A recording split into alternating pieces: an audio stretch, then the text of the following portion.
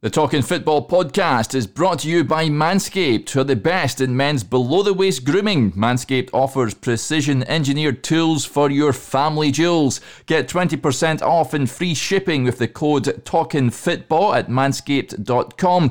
That's 20% off with free shipping at manscaped.com and use the code TalkinFootball. Your balls will thank you.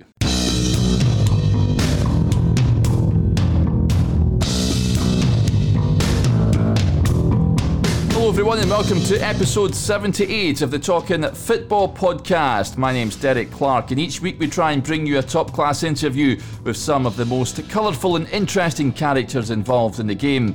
This week it was an absolute pleasure to chat to the much travelled and much loved striker Armand Oney. The big man is in great form in a bumper 2-hour interview as he looks back on his career in the game. We hear about his early days as a youth at Nantes, his trial at Man City, his introduction to British football at Cambridge United, as well as his time in Scotland at the likes of Partick, Cowdenbeath, Raith, Livingston, Alloa and Stranraer, and his time in Finland and much more in between.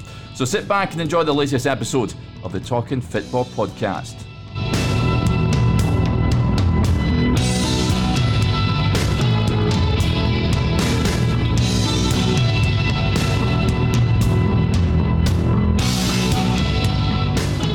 Hello everyone and welcome to another edition of the Talking Football podcast. I'm absolutely delighted to say we're joined on the line this week by much travelled striker Armand Oney. Armand, thank you very much for coming on. Thank you for having me. Before we start talking about the career, Armand, just a quick word for our sponsors. The great guys at Manscaped have sent a lovely hamper over. These guys are pioneers in ball trimming. So you've got a lovely little ball trimmer here, a lovely little ball toner and ball deodorant. So it's very important to look after your insides as well as your outsides. I'm sure you'd agree, Armand. Oh, definitely. I think I need one of those anyway.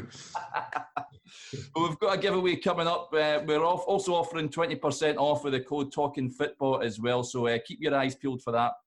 Right, let's talk about the career, Armand. Looking back, when you were growing up, born 1983 in Paris, were you always kicking the ball about as a young boy? Yeah, always kicking a football about. I'm from quite a rough place. Yeah. So it was either that or doing bad things. So, and I was not really a bad kid, so that was not for me. That option wasn't even there for me. And obviously I was a bit scared of my father as well, so so I'll stay away from the trouble, and I would just kick a ball about. That was my thing. Yeah. Did you play for any teams growing up as a youngster? Yeah, I played for my local team. Yeah. I played for my local team when I think I joined them when I was 11. Yeah. And played there for 3 years. 10. Played there for 3 years, and then I moved to academy.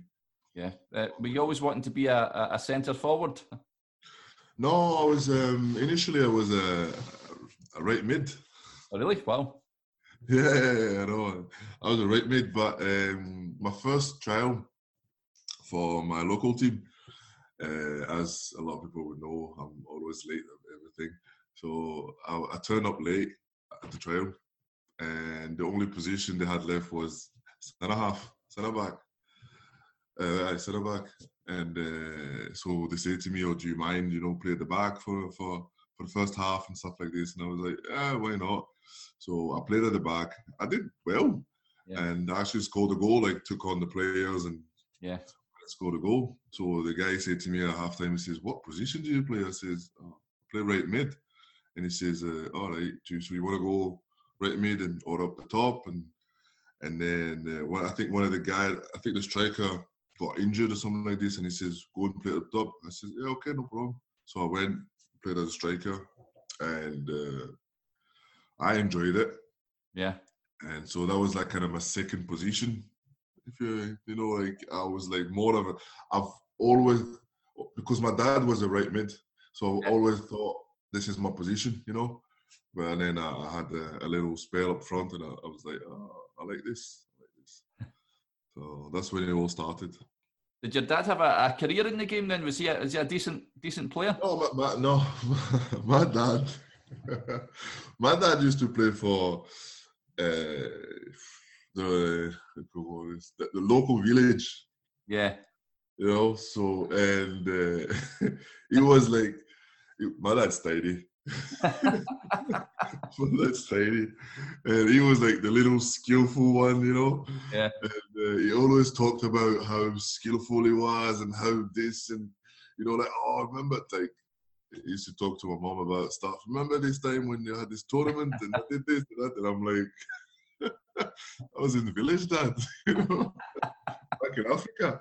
But no, he never made it really pro because obviously my dad was like his parents were all about school and stuff like this. And he wasn't gonna follow a football career or stuff like that. So it was all about school. No, I had to get grades and blah blah blah. Yeah. Did you support any team or have any favourite players growing up? Yeah, I was obviously from Paris, so I was following PSG. Yeah. And George Weah was. Yeah, well. It was the man back then. Yeah. And I liked also Jean-Pierre Papin. Yeah, this for Marseille, which was a pity, but it's like you know what I mean, like PSG, Marseille, So, but I really liked him, and yeah, and then obviously there was like guys I could kind of relate to later on, like Thierry Henry, Anelka, Trezeguet, those type of players that were like just a few generations above me. Yeah. So yeah. So it's like those type of players were like kind of my favorite players. Yeah. And I had one, obviously Kanu. Yeah. It was one of my favorite because he was tall and lanky like me when I was younger. Yeah. You know what I mean? I was like, I could see myself in his. I was like, oh, if he can do it, I can do it. If he can make this move, I can make this move. So yeah. Yeah, he was a decent player. You went to Nantes, didn't you, in '99? How did that come about? Did they send scouts to go and watch you at the team you're playing? No, not even that. It was a pure fluke. Like my dad was reading a magazine, a football magazine, and at the back of it, there was a little advert that was saying, "Oh, if your son is born between this year and this year." And he's willing to come for a trial, then send him over and then we'll have a look at him. So my dad was like, having his coffee, like, you fancy going to Nantes? I'm like, why not? Me, I wasn't even, it's like I couldn't comprehend, I was like, what is that? What you said to me there is that it's just a trial. It's a football game. Okay, I'll go. And then it's like, okay, no problem. So I filled the paper in and then sent it away. And then not even like a week later, we got a response saying, like, you're good to go. Come for the trial. Wow. And obviously it was like, oh, keep it a secret. Don't tell anybody. But anyway. So then me and my brother we got on the train and we went to Nantes. And I went to stay with I went to visit Gregory Tade, my cousin. Yeah. I went to visit his family, obviously because he's from Nantes. Yeah. And then my brother stayed with him while I was in the academy staying. And there was over 80 kids for the trial, and they only kept two or three. Yeah, two. Me and the guy that became my roommate after. Yeah. When we joined the academy. Yeah. So I guess it must have impressed when you went up there. They just fancy you and signed you. You must have been delighted when they said they wanted to keep you on. Yeah. Of course, like it was a surprise for me because it was like different type of exercise, like.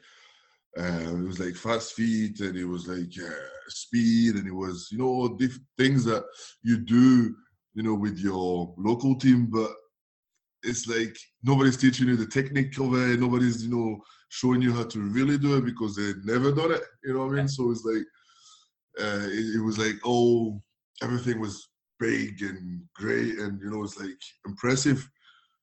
And I was doing all those things, and I was like, this is the real deal. Like, it's not like this big thing that is happening right now. And I remember doing all the exercise in the morning, all the speed exercise in the morning and fast feet and all this and all that. And they were timing it and writing down everything. And I was like, I need to do well here. I need to do well. I wasn't really the fastest player, but I was like, all right with the speed. And then, so I did all that morning. And then afternoon we played games. And we were supposed to play 2 or 3 games. And I remember playing the first game. And then halfway through the second game, they took me off. And for the third game, they asked me to referee. I was like, why are you asking me for it? Like, you've seen enough of me, like, that bad. You like, you better change your career. You better be a referee because you got no chance of making it as a footballer. And I was like, what? And then the guy kind of gave me a wink. He's like, big man, just referee is fine. So I was like, all right. And I went over to my brother. I was like, he just asked me to referee. And he just gave me like a wink. And he's like, oh, that means it's good. I was like, sure. He's like, yeah, don't worry about it. I was like, all right, cool. So then I refereed the last game. And then after when I left, after obviously we finished the games and then we went into the showers and then we got changed and then we were leaving to go home.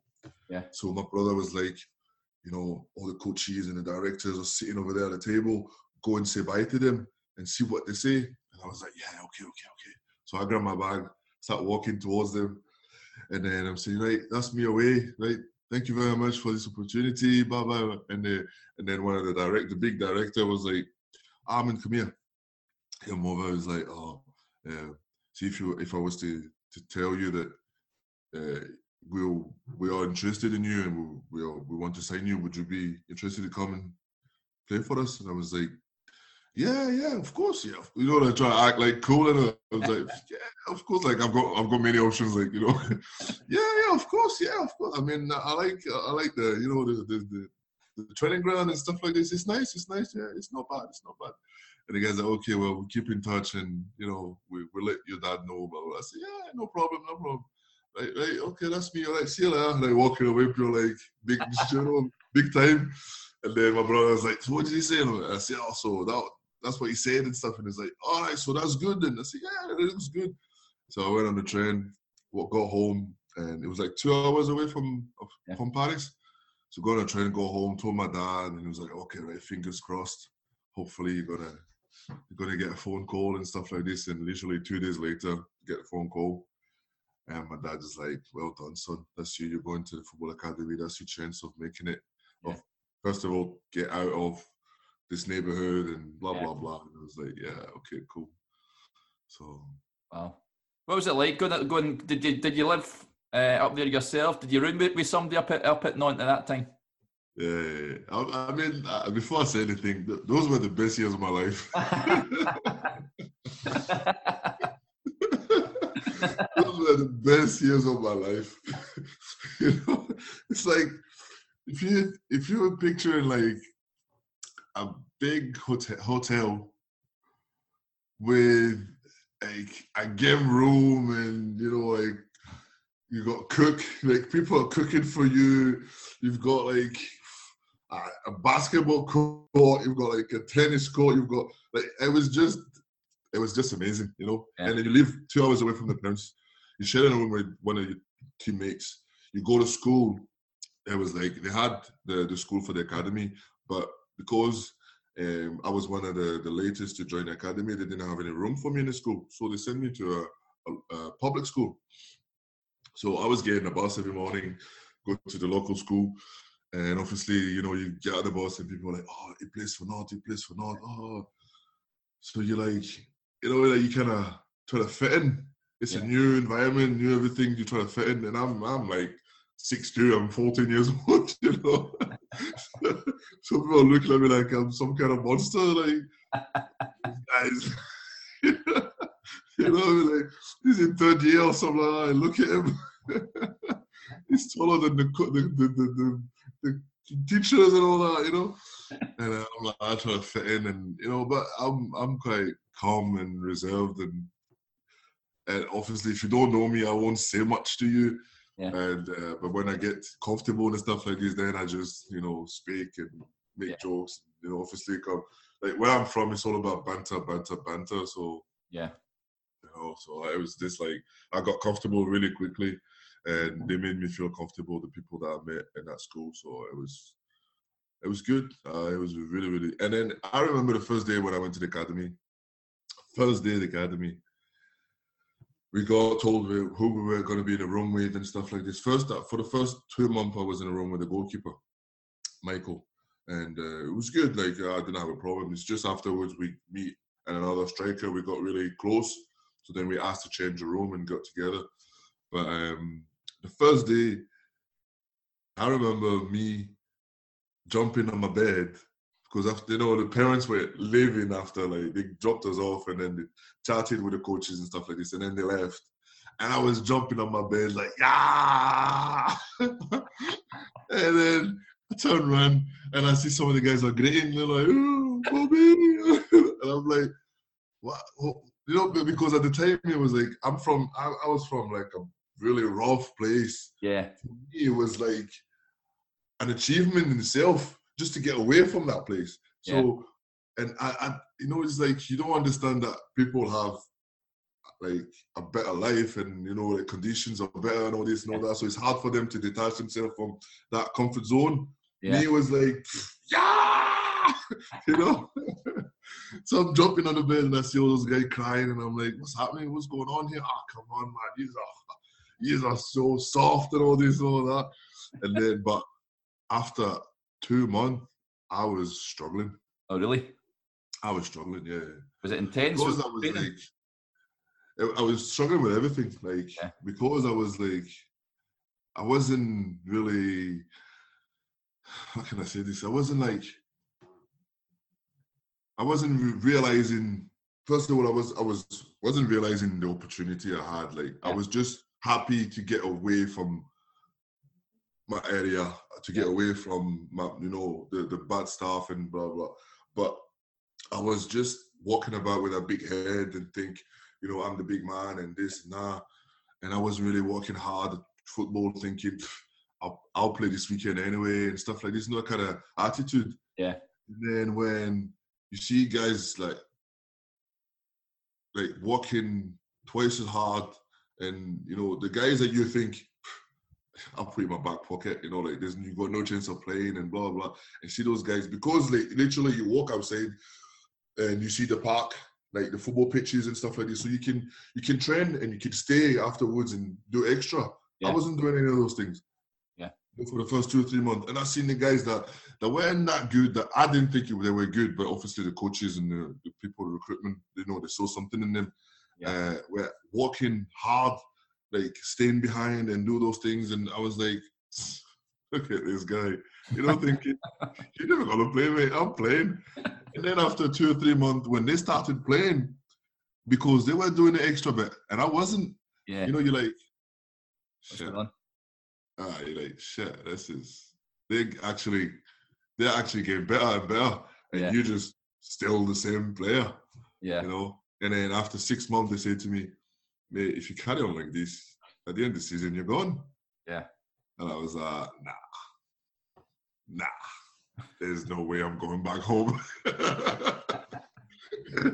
So I worked my butt off, man, for the other 6 months. And then I was actually the last one to play for the first, the under 15 first team, because you had the A team and the B team. I was always playing the B team. And so I was the last one in my age group to play, because they all got made up for 1 or 2 games. Yeah. I was the last one to get made up to the A team. And then eventually, obviously, like I said, I started working harder and harder and harder and stayed behind after training and stuff like this. And it paid off, and I played with under 17. Yeah. And I was the first one to play for the under 17 for my age groups, which was a reward for me. Yeah. And then, and after that, I stayed 4 years there. Like, it was the best best experience of my life. Yeah. When the time came that you left Nantes, were you disappointed to leave at the time, Armand? And how did that happen? 100%. I was disappointed because I was really, really comfortable there. Yeah. Really, really comfortable there, and it was a time when I started to train with the first team. Yeah. So you train with the first team, but in France it's different than here. Like here, you're like 18, you hit 18, and then they give you a professional contract. Yeah. In France, you can be 20 and still have like a. Oh, really? Yeah, like it's you'll get decent though, but it won't be a professional contract. Yeah. So I was earning all right money, to be honest with you. I was still living in an academy, so I had no bills and nothing, so I was okay.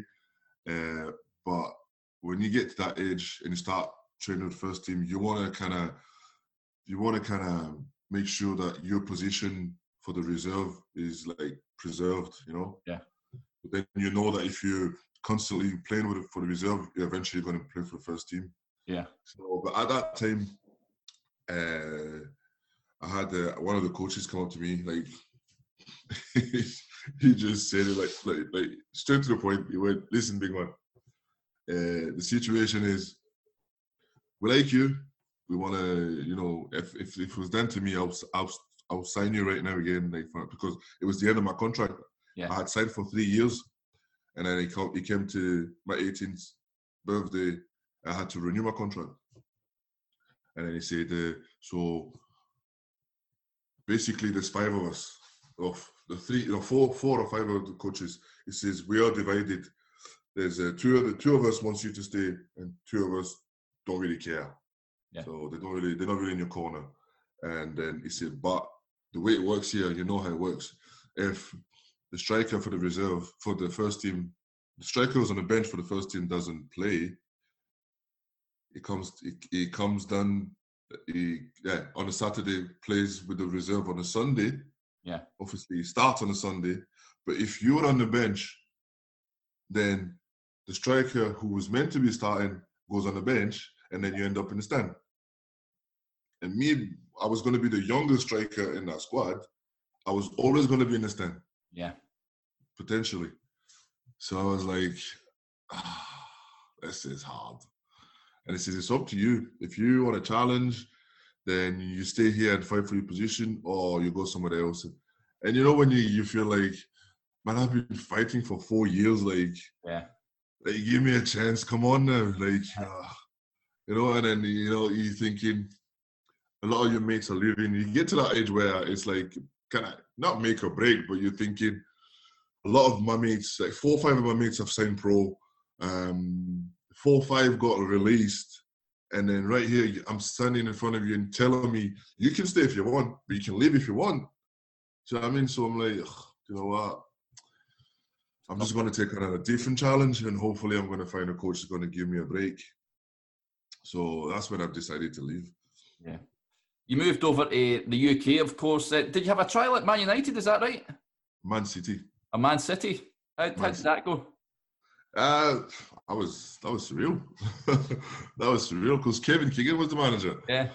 So I'm walking in, you know, in the changing room, and I see all those guys, and I'm like, I see you on TV yesterday, like last week. I was, you know, like, I saw you, like, all right, okay. And then I see like Sean Wright Phillips. It was there. I can't remember seeing Joey Barton, to be honest with you. Yeah. And I was like, it was surreal, like, it was crazy. You know, like, you're sitting there and you're like, looking at all those guys and you think, I can't believe that I was watching you. Like, not long ago, I was watching the TV. And then the manager walks in and then you just, you know, when you have that stupid smile on your face. Like, you know, the man's talking to you and you're like, aha, aha. You start trotting, you're like, aha, aha. And obviously my English was, my English was terrible. Yeah. I'm just saying, yes, yes, yes, yes, yes. Yes, yes. And then, but I was lucky because there was a French player in that squad. I can't remember his name. Right back. I can't remember his name. I can't remember. But yeah, so I spent 2 weeks there. Yeah. And it was good. It was really good. And the coach, Kevin Keegan, said to me, "You're good, but you're not ready for the Premier League." Yeah. And then that kind of, see, it's like, it wasn't really a surprise to me. Yeah. Because I knew at the time I was good, but I wasn't ready, like mentally ready. And I knew myself I wasn't ready for the top league. The top league. Like, even in France, I wasn't ready for it. So I mean, I wouldn't be ready for the English league. Yeah. You know, so it wasn't a surprise. But I was upset, you know, because I was thinking, just like, in my head, I'm thinking, just sign me and play me for the reserve, you know. Like, I'll stay here and, you know, I get ready. I'll be ready eventually, you know. But then, yeah, so now he basically turned around and said, listen, we're going to keep an eye on you. Go like to a championship, first division, and see, you know, if you can actually make it there, then that means you'll be ready for the Premier League and stuff like this. So I said, all right, cool. And then my agent says to me, I've got Cambridge United lined up for you. Yeah. So I went to Cambridge, and I was like fuming, obviously, because I hadn't signed. And we went and played a game, scored a hat-trick within 45 minutes, you know. Oh, wow. and then they're like, big man, let's talk. Because I played a trial for Man City, and it was against Palace, I think, Crystal Palace. And I played, like, Sean Roy Phillips played with my team that day. And I wasn't really the best, to be honest with you. I wasn't. Even myself, I would have picked me. Yeah. You know that way when you're like, you know that you're hoping that maybe he saw something, you know, but you're like, nah, you weren't the best, mate. You don't really, nah. So yeah, I was like, it's all right. Forget it. Just move on. So then Cambridge came and I did well, so. Yeah. What brought you to the UK, Armin? Was it your agent at the time said you fancy moving here? Did you not have a chance to stay in France at all? Yeah, no. The thing is, like, I've always loved the English football. Yeah. Always loved the English football. So then, after Nantes, I went to Bastia. That was an experience. Because I don't know if you guys know, but people from Corsica, they're mental. It's like, you know what it is, like, it's a little island. Yeah. South of France. They've got their own rules. It's like they are, like, everybody's corrupt. It's like I don't know how to explain it. Like, if you're not from there, basically, if you don't know somebody that is from there that is important, you're not welcome. Yeah. Basically. So yeah, so I was there. And I was on trial with one of my good mates. And I remember we came across after a training session, we went to town and we met a group of girls. There was two of us. We met a group of girls, chatting with them. And then a guy walked by. You see him, like, kind of give you that look, you know, like, you're like, oh, here we go again. And the guy comes back and then he lifts his thing up. There's a gun there. I'm like, okay, he's like, get out of here. I'm like, yes, sir. Wow. And I was like, I can't stay here, man. I can't stay here. It's quite funny. I had Christian Nadi on a few months ago, and he said something like that. They went down to, he was at tour, and they went down to Bastia, and they said that it was the most frightening experience he's ever had in his life. They came into the dressing room, they were armed and all that sort of stuff. Yeah, they're scary. I promise you, it's something you need to see it, you know, to believe it. You're like, what is this? What country we're in? Like, what is going on there? The guys are coming, and the thing is, the police could be there, but it doesn't matter. Yeah, like, it does not matter, because the police, they'll be like, oh, he's so and so's son or cousins or whatever. They're like, the police will be like, oh, okay, right, we'll take them to do it. You know, like, wow, this is so scary. I can't. And the thing is, my brother was there. My brother used to work in like a holiday camp or whatever. Yeah. So I went to see him, and so he came and picked me up, and we went to his holiday camp. And on the way there, we got stopped by the police. Yeah. So the police stopped us, and then my brother says, sorry, don't worry. The guy that owns the holiday camp says to me, if when I get stopped by the police, just said, I work for so-and-so. Yeah. And then, so we're driving, the police stops us, and you can see them, they come in dead aggressive. And, yeah. No, get the window down, get the window down. So put the window down. He said, have you got IDs and stuff like this? What are you doing here? Where do you work? Blah, blah, blah. And my brother was like, I work for so-and-so. And the guy the guy went, right, anyway, right, guys, let him go. You work for so-and-so, let him go. Jesus. Like, jeez, who's this guy? He's like, you don't want to know. I was like, okay, so, and then we went. And then after that, I don't know if they took the Reggie or whatever, but there's not one car stopped us after that. I was like, wow, this is... But the thing is, when I was in the academy, I had two pals. One of them is a director now for the club, football director, and then the other one is still a player, or three actually. Cavalli, Poggi, and what's the other one? I can't remember his name. Yeah. Actually, yeah. Anyway, so those guys, they were from Corsica, and they were telling the stories and stuff, and we were all like, whatever, mate, whatever. That can't be true.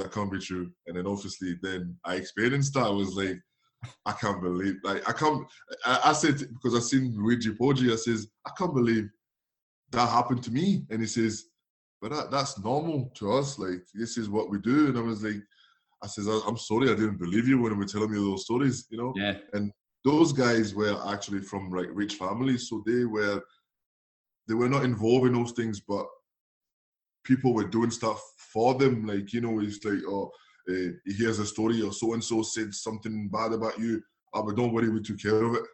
You know, I was like, so they beat up a guy just because he said something bad about you. It's this is what we do. I was like, man, leave me out of this one, mate. Leave me out of this one. Get me out of here. I left my hometown for this, and I'm not going to, no thanks. I think you made the right move. So I went to Saint-Etienne after that. Oh, did you? And that's a nice city. I love. I've been there. That's class there.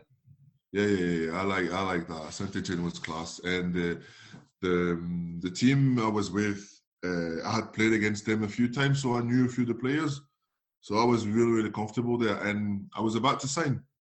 Yeah. I was about to sign for them when my agent phoned me. I remember it was like a Wednesday. Phoned me and said, "Oh, you've always said you wanted to play in England. I've got an opportunity, Man City." Yeah. That's when I went, I like Saint-Etienne, but I'm gonna go to England here. So that's how it came about, like, for Man City. So. Yeah. Wow.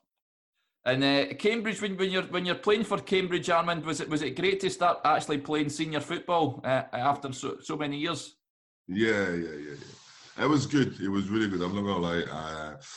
John Beck was the manager. Yeah. John Beck. John Beck is old school. He's like old school type of manager. You know, like Lambe and stuff, like, like old school. Yeah. And you don't want to get on his bad side. And obviously me, and I was, like I said, my English was not the best, but I had Lionel Perez. Yeah. Goalkeeper. Yeah. He played for Newcastle, for Bordeaux. He played with Zidane and all this. Yeah. So he was there in the changing room with me. So he was translating for me. And being me at the time, the thing is, I wasn't comfortable enough to sit with the first team in the changing room with them, because I was only 18. So I would sit in the reserve changing room, even though I was starting with the first team. Okay.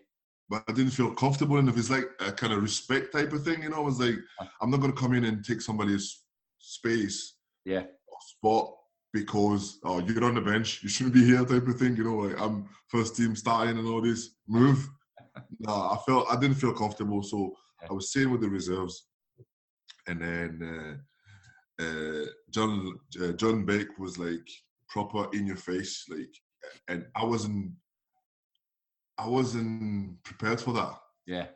Because it's totally different from France. Yeah. Like France, it's all about tactics, and they tell you, right, this is the tactic we're going to be playing, and I need everybody to slide together, and I need you to do this, and I need you to like basically not waste time, but like keep the ball. The ball. When you find the opportunity, then you break. Yeah. But then you come to Cambridge and it's like, Chano, boom, get the long balls in. I'm like, what? What is this? That's not football, And then when the ball is getting hit too hard, and you're not gonna catch it, but you see people sprinting and trying to. I'm like, you're wasting your energy, my man. And the coach is like screaming at me, man, get down there. I'm like, but I'm not gonna get it, coach. Get down there. I'm like, oh my God. So I'm like, all right. So, but that was my first experience. Like, and then you get used to it. And then you start going, come on. And then even my brother came to film my game in Cambridge, and he's like, you turn into an animal. What is going on? You're playing football, man. You're like, looking at people and be like, It's like, what is going on? I said, that's the English football, man. That does that to you. So the English football does that to you, mate. It's like, but it's not like you. You're like chilled, smiling, and happy. You walk into the pitch, you're like, come on. So I know. But yeah, I remember one day, John Beck. It was me and Dave Kitson.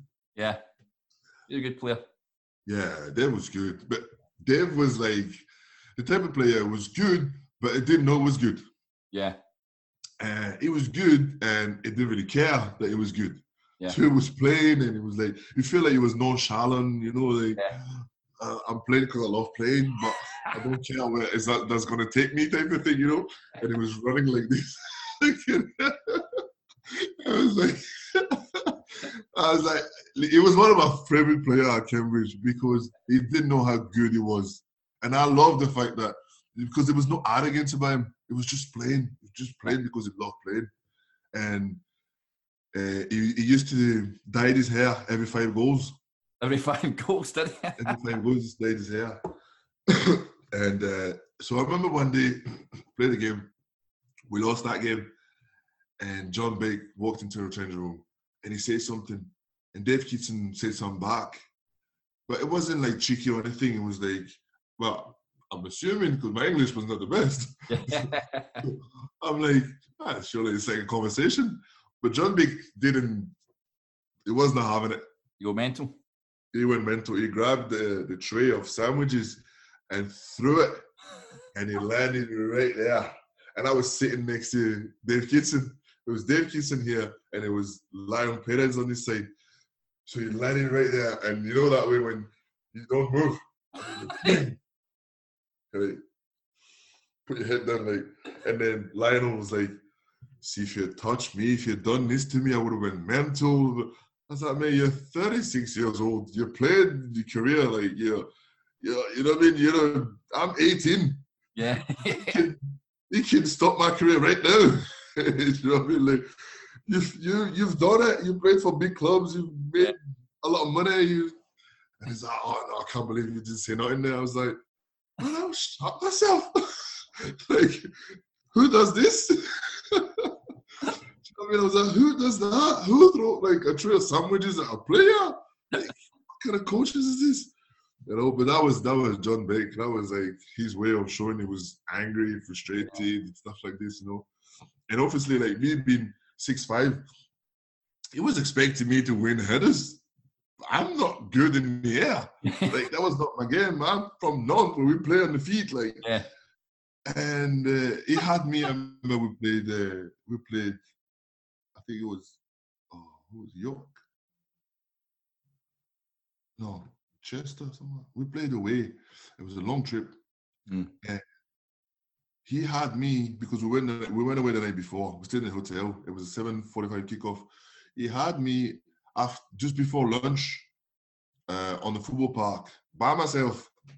I mean, just me as a player, and they did like a kind of a little warm down type of thing, just to get loose and stuff like this. And then everybody went away.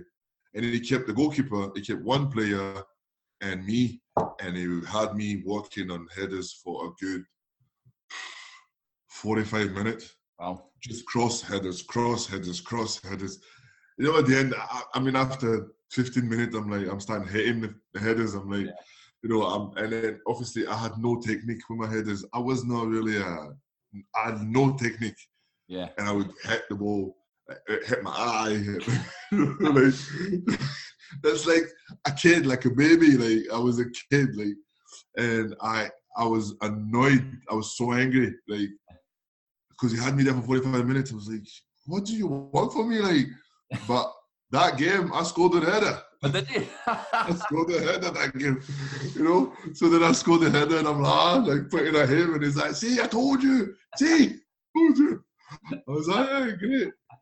But then obviously, then he kind of hit me that I need to be better with my head, like like I said to myself, "You've always wanted to play in England, and that's how they play football here. Yeah. You're not in France anymore." So I was like, okay, I really need to change I need to get better at it. Yeah. But that was not my game at all. How did you find the defences that you came up against? Was that a bit different from what you were used to as well? Oh yeah, really aggressive. Aye. Really aggressive. I remember being in a corridor before the game. It's like one of my first few games. I'm standing there, feel like happy about it, like, I'm playing, it's great. I'm playing great. And then I'm looking at the numbers at the back, to see who's the defender, who's the... Yeah. I see this guy, big, tall guy, number 4. And I'm like, okay, so I'm playing against you. And I'm like, okay. And then he turns around and looks at me and he goes, "The fuck you looking at?" I'm like, huh? and then like my kind of ghetto side came back. I'm like, "Well, not you, you fucking ugly bastards." And then it's like, I start saying something like, "You ugly bastard." And that's the only thing I could say back then. Ugly bastard, ugly bastard. And then I was like, I'll need to do something, like, like it annoyed me so much that he tried to get in my head before the game. Yeah. And obviously I knew that's how, but even back home, like, defender was staring at you and stuff like this, and you're like, you try to get in my head, you're not getting in my head, like, come on, like, yeah, it's not happening. But then that kind of, I got frightened, I got panic there, I was like, shit, that's a man, it's not like 18 where we are under 17 and you play against guys at your age, and the guy's looking at you like, whatever, mate, shut up, man, come on, look at me. I'm like, I'm 18, but look at me, I could be your dad, come on now, And then you play against men, you're like, that guy's got muscles, like, I haven't even developed yet, I'm 18 years old. And I'm like, all right, shit, okay, this is gonna be tough. And yeah, I got elbowed in the face and the nose and back of the head, everything, tackled, like, everywhere. Yeah. It was hard, like, I'm not gonna lie, it was hard the first few months, like, transition between French football and English football, it was hard. Yeah. But then when you get a hang of it, you know what to expect, and kind of. I remember one time it was against Brighton.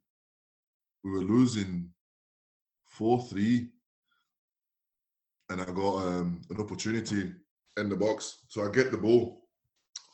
So I kind of faked it, going left, and I went right. Yeah. And when I went, the defender caught me.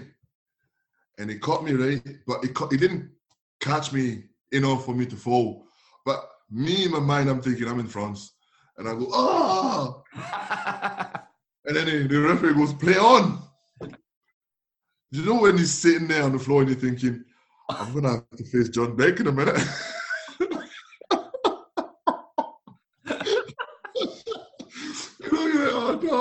did I do? I should have stayed up. You know, and then obviously that kind of, you know, it's like learning experience. Then you know that in England it's gonna be tough. Like if you don't see blood, the referee doesn't blow the whistle. Yeah. So stay on your feet. Yeah. You know, do what you can to stay on your feet and go to the end, like score a goal, and even if it blows the whistle, still shoot. You know, stuff like this, and it was a learning experience. Obviously, it was a learning experience, but yeah. Yeah, it was a tough season for the club that season. They were relegated, weren't they, from the league? Was that reason you sort of left, Armand? No, it wasn't the reason why I left. I left. That's not really. I'm not. I don't think I must have said that once or twice before, but I don't really talk about it. Basically, John Beck left in December. Yeah. And then John Taylor, aka Shaggy, took over. But Shaggy was he was like the assistant, he was like the coach for the reserve. Yeah. But he was a player also. Yeah. So me and Dave Keaton playing, and you had Andrew Young. He was playing also, but sometimes he was on the bench. So that means John Taylor was either on the bench or he wasn't playing. Yeah. And and he was like, John Taylor was like 37 or something at the time. And he wasn't happy about the fact that, you know, he wasn't playing. Yeah. And when he took over, he basically said to me, "Oh, I've been coaching the reserves and stuff, and you know, I've got Danny, and I've got Alex Ravel, and like all those players are better than you, and blah blah blah. And I don't know why they're not playing like regular first team football and blah." Me, I'm like, I don't care. Like, what are you telling me this? Like, yeah. And obviously, and then he goes, but now I'm in charge, so they'll get a game. And I was like, we'll see. Well, and at the time, I was like, because I had spent like 6 months and I was playing, and I got like the hang of it. So I was like, bring it on the competition. I don't really care. Like, let's see what they can do and blah, blah, blah. So then he took over, and then he took Daniel something Witherington. I can't remember his name. Daniel. It's a long name. And but I know it's the first time Daniel. He took Danny, and then played him instead of me. Danny scored 2 goals. So you're like, well done, mate. I mean, well done. You know what I mean? Like, what can I say? You took your opportunity. I mean, you had an opportunity. You took it. Well done. You scored 2. So then you're thinking the next game you're not going to start either. Like, you know, you don't change, you know, a winning team. Yeah. And so I was like, yeah, fine. Like, if that's what it's going to take, then I'm not really bothered. Daniel was the same age as me. Yeah. So I mean, so I wasn't really afraid, or I wasn't really. No, I was like, this is competition. Yeah. He wants to play as much, and he's how can I say this? He should get an opportunity as much as you. So yeah, I don't have a problem with that. So me and Shaggy, we got like kind of into an argument back and forward, you know. So then the following season, like, and then obviously that's when he started playing me less and less and less. But then you hear that Arsenal came and like offered something for me or whatever, you know. Wow. And I'm like, I must be doing I must be doing something. And but he was still he got into my head, because he's the one making decisions. So he got into my head, and I was 18 years old. I'm not gonna sit here and blame it on him, like just on him. But I was 18 years old. I didn't have really the mental support at the time. I was like a hothead. When I was getting put in situations, I was normally chilled, but when I was getting put into a situation, my kind of ghetto side would take over, and I would just flip. Yeah. So, which is what happened one day when I went into his office and I was talking to him, and he kind of made fun of what I was saying. Wow. You know, by the little smirk and and I just flipped, and I just his office, his desk, and all this, and blah blah blah. And I just went home. I went back to France for a few days. Wow. So that's where it's come from. And then in the next season, I came back and I said, I don't want to play for you. Yeah. And then it was like, but nobody wants you. And I was like, just put my name out there and we see. Yeah. And then Northampton came, and they were a division above. So Northampton came for me. And I went there. And I was doing all right. I was not going to lie. I was really, I was playing with Gabbiadini. Yeah. I was doing all right. I was enjoying my time. The only downside of it was that I was staying in a hotel, and it was hard because there's so much you can play PlayStation, you know. I mean, I like FIFA. I mean, at the time I was PES. Yeah. But come on, man. You know, after a while you're like so that was the only hard thing. But then apart from that, I really enjoyed my experience there. And then my loan's finished. Northampton asking me to stay. Yeah. I'm going back to Cambridge. And then John Taylor's he's trying to play me by the feelings, you know, like saying, we're struggling here. Yeah.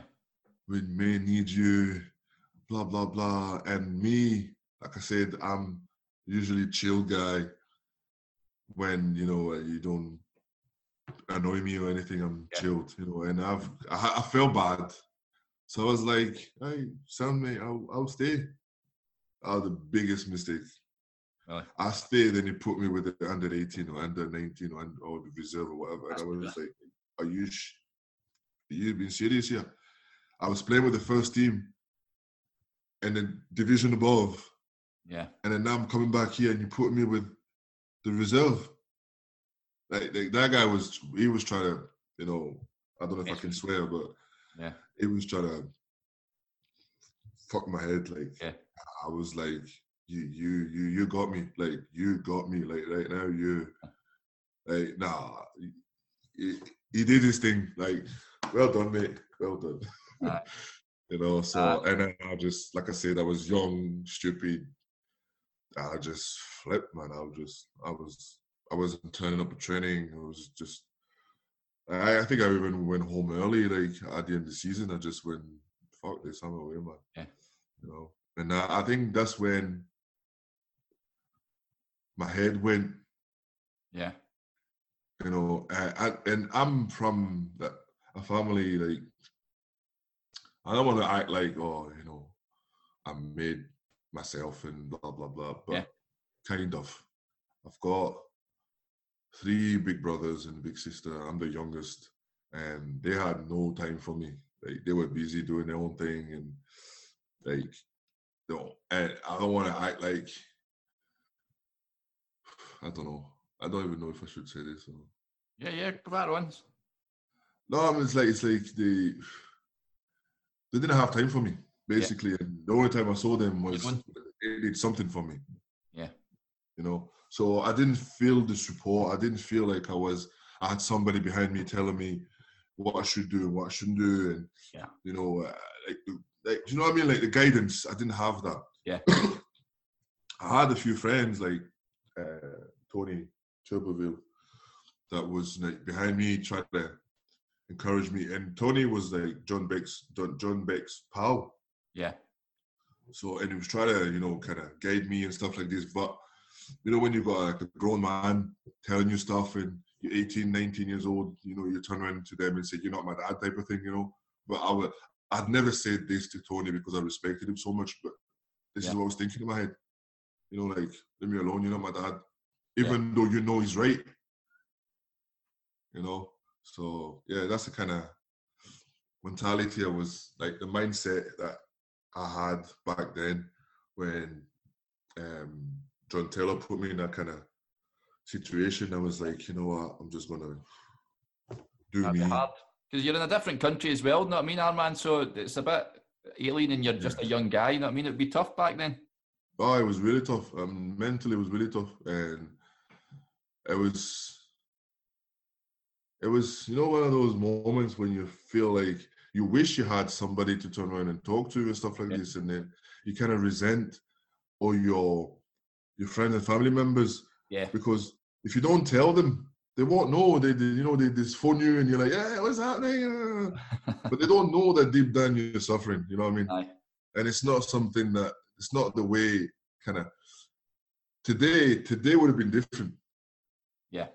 Today would have been different. I wouldn't. Today, if I'm feeling down or anything, I don't mind telling. But back then, it wasn't how we were made up. Like, it wasn't, you know, like, just sharp and go with it. Yeah. You know, back then it was that kind of mentality. So when people were asking me, I was like, "Man, everything's fine. Like, don't worry about me. It's fine. It's fine. It's fine." But they could see the struggle. Like, you know, my smile was like forced. You know, they're like, "Okay." I mean, it's good that we're laughing now. I'm like miles away from this place now. So I'm married with 3 kids. And my son just turned 18 there. So wow, dearie me. I know. Incredible. So you had a couple of wee short spells, didn't you? The likes of Wrexham and Tamworth, and then the move to Thistle. You came up to Scotland. How did that come about? Well, I was in France. I was actually, it was funny because I was actually playing like in France every Sunday. Well, I give you the environment. Saturday afternoon, we usually go, like, that's where I used to go on holiday and see my friends. Like, Saturday afternoon, we usually go to one of my friends. We, you know, like, whatever, play games but while playing, we're drinking and stuff like this, and then we get ready for the night out. Yeah. And then the clubs in France, they close at 7, 8 in the morning. Yeah. So it's a long sesh. Yeah. Long sesh. So then you finish that.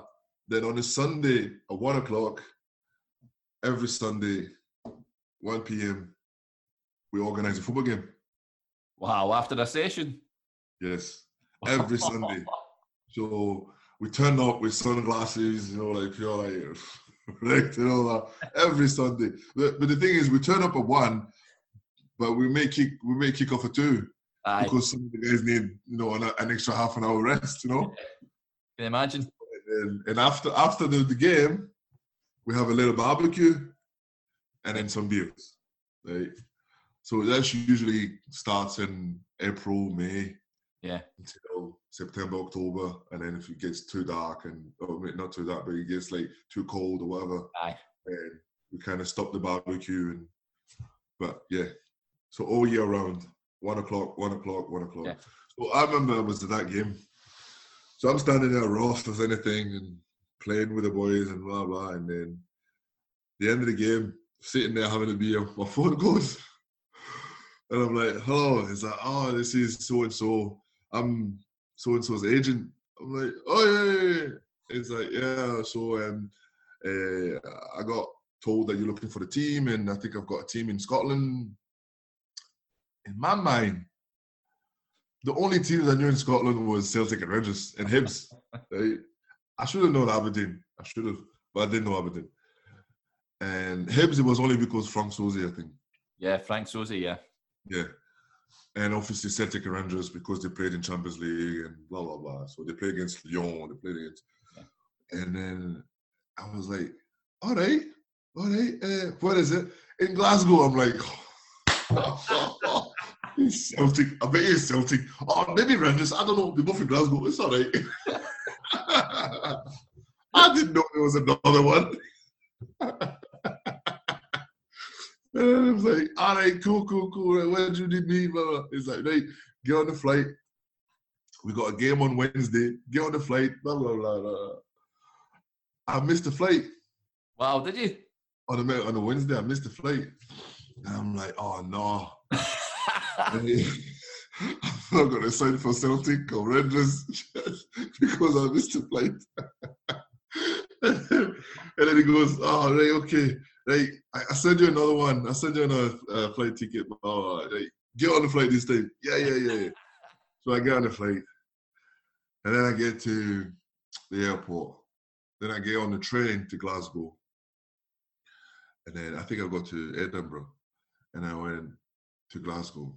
And then I was meant to meet somebody at the station. And it was Johnny Vanis. Played my teammate, the Partick. Johnny was still my best mate. It was my best man at my wedding. Was still tight. So we get there. I get there and I see him and I'm like, is that you, Johnny? He's like, yeah, that's me. So he takes me to his flat. He's like, you staying with me? Because his roommate, Madachi, Italian guy, it was Australian, Italian, whatever. Yeah. He was away. I think playing, I don't know if he was playing the Olympic Games or something like that, or some big, he was gone anyway. So I'm like, okay, I'm staying with you. So I go into the West End in Glasgow, this big fancy flat. I'm like, wow, they're treating you well here. I'm already picturing, I'm going to get one of those flats as well if I sign, blah, blah, blah. I'm like, this is decent. Then I go, so, who do you play for? Because I hadn't asked the agent because I was just excited. I was like, yeah, great. It's in Glasgow, great. I didn't know nothing about Glasgow. So I was like, so who'd you play for? Celtic or Rangers? It's like, what? Partick. Who? It's like, Partick baseball. I was like, who's this? He's like, oh, you got Celtic or Rangers and you got Partick? I was like, never heard of it. I was like, oh, we got promoted last year and then we just got demoted this year. And blah, blah. He's telling me all about it. And I'm like, you see my face going, all right. Well, you guys were in the SPA last year, so surely, you've got decent budget and still, like, it would be good. It would be all right. I hadn't even signed at the time. I wasn't even like, an official player. I was just like, and then we go to the training station, and then I get told tomorrow. I think I got there on a Thursday, and they said Saturday you're playing Fulham, friendly. I'm like, Fulham. I'm thinking, last week I was babying. I was babying last week. I was like, I'm a fucking scope. And then you tell me, like, I'm not fat, like. Oh, man. I was like, okay, whatever. Okay. But then, going back to the first time, like, I walk into the changing room, I'm sitting in the changing room, and then I'm sitting next to Johnny, and then there's Manny Panther, and then we're chatting, and I'm like to Johnny, what language do you speak here? And he says, it's English. I was like, no, it's not. It's not. It's like, yeah, it's English. I says, I was at Cambridge. He's like, you guys are well spoken and all this. I says, but that's not English. He's like, mate, I'm telling you, that's English. I was like, all right. And then Andy Gibson walks in. Give me. All right, mate, how's it going? I'm like, what? He's like, all right, mate, how's it going? What did he say? He says, he asked you how you are. You all right? How's it going? I was like, no, he didn't say that. He did not say that. He's like, I promise you that's what he said. I was like, oh my God, I'm going to struggle here. I'm going to struggle. And then obviously, Adam Strachan. Yeah. That, right, repeat after me. And I'm like, yeah, oh, you jobby jobber. Go and take your face for a shite. And I'm like, yeah. He says, right, say that to the manager and say this and say that. I'm like, is it bad? No, it's not bad. All right, then I go and see Derek White and say that to him. And what's his name? Derek and Jerry Britton was there, wasn't it? Jerry Britton, yeah. And I'm saying this. He's like, who told you to say this? And I'm like, Adam. He's like, don't say that. Like, all right. But so that's how it came about. But then we played Fulham and I scored. Oh. I scored. It was Fleming. For some reason, I don't even know how it happened. But then, it's like, I remember clearly the goal because it was like, I'll see Fleming going down the left wing, and I'm like taking my defender at the back post, and then I see him like looking, and I think it was Alain Goma. Yeah. Like big man, big French guy, and another one, Fabianski. It was a midfielder. I've got a picture of that somewhere. Anyway, so I'm taking the defender back post, and I see him looking at me. Then he takes a step back, and I make a run front post, and then Fleming just dropped the ball in the front post, and I just head it with the outside of my foot, and it goes in. And I'm like, feel delighted and stuff. And then we won 2-1 that game. And then I got told, you're playing on Wednesday against Kilmarnock again. And then I played Kilmarnock, we drew 1 each, and I scored. So they said, all right, I would like to sign you and stuff like this. And I was like, all right, cool. I'll sign for you. Even though I didn't know anything about you a minute ago, but yeah. That sounds pretty good. But Partick was cool though. I enjoyed my time in Partick. Yeah. My first experience in Scotland. It was really good. And Glasgow as well. Did you enjoy going out in Glasgow and things like that as well, Armand? Yeah. I seriously didn't know anything about Glasgow, and I was surprised. Glasgow was cool, man. I'm still here, so yeah. yeah. Glasgow, I love Glasgow. Yeah, and the thing is, I think what helped as well is the people. Yeah, the Scottish people are different. Like, I don't want to start. Yeah, you're the best, baby. You're the best. I don't want to start the whole English and Scotland and all this, but I felt more at home in Scotland than England, to be honest with you. Yeah. Like, it made me feel so welcome here.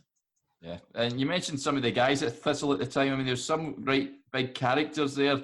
Andy McLaren, Jimmy Gibson, Stevie Fulton and all that. That means there must have been some dressing room to be in. Yeah, Andy McLaren was a man. You had to know the guy. Yeah. Well, we had Eric Pedersen who played with him at Dundee United, and he said he couldn't understand a word he was saying, and he had to tell him to slow down and all that because he was just on another level. I believe that. I was in the same seat. I was in the same shoes, man. But yeah, I mean, who was it? A captain.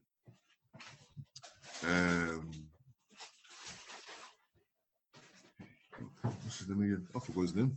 Was it Alan Archibald there at the time? Would that be him? No. Captain. Oh man, I think it was a Hibs coaching. Yeah. I think who that could be. Oh man, forget. Grant. Is that Grant? Oh no, Grant. What am I Grant Murray. Murray, yeah, Grant Murray, yeah. Grant Murray. Aye, Grant Murray. He was like, and then he went to Raith Rovers. Yeah. Yeah, Grant Murray. He was, it was like one of those hard guys that you didn't think he was hard. Yeah. It was really, really hard. Like, it was a tough, like, even in training, it was a tough defender. Like, it's one of the defender that impressed me the most at that level. Yeah. Because I wasn't, you see him and he's not tall and he's not the biggest and stuff like this, but it was good. He had football knowledge, and it was really, really good to have him like as a coach, as a captain. Sorry, because he was like, I don't know, there was something about him that was different from every other defenders like I came across, and that's why I really, really respected him. Like when he was my captain there, Partick. Would you have played? Was Dick Campbell there when you were there, Armand? Aye, Dick Campbell came for a little spell, yes. Dick Campbell. Like? Aye, he's alright. He's alright. But I think Paul Lambie was the best one. Yeah. Lambie was like, is it Paul? Is it? No. John Lambie. No, Lambie. I can't remember his first name. Is it Paul? John. Come on.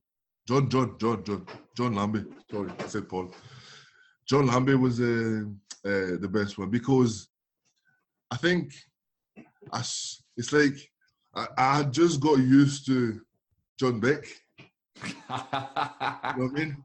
And then Lambie came about and I was like, that's the kind of manager that I had in Cambridge. Yeah. So, and with him is what you see, what is what you get. Oh, yeah. There's no bullshit. There's no, let me, like, stroke you the right way so then, you feel better about yourself and all that. And none of that. You're shite. You're good. You're good. End of story. You know what I mean? Like, if you don't want me to tell you you're shite, then play well. Do you know what I mean? And that's the thing that you can't. Yeah, okay. That's my wife said. That's what she said. She told me every day. What was that? My wife said that's the things your wife tells you every day. But the thing is, like, back when I was playing, that was normal to say this to a player.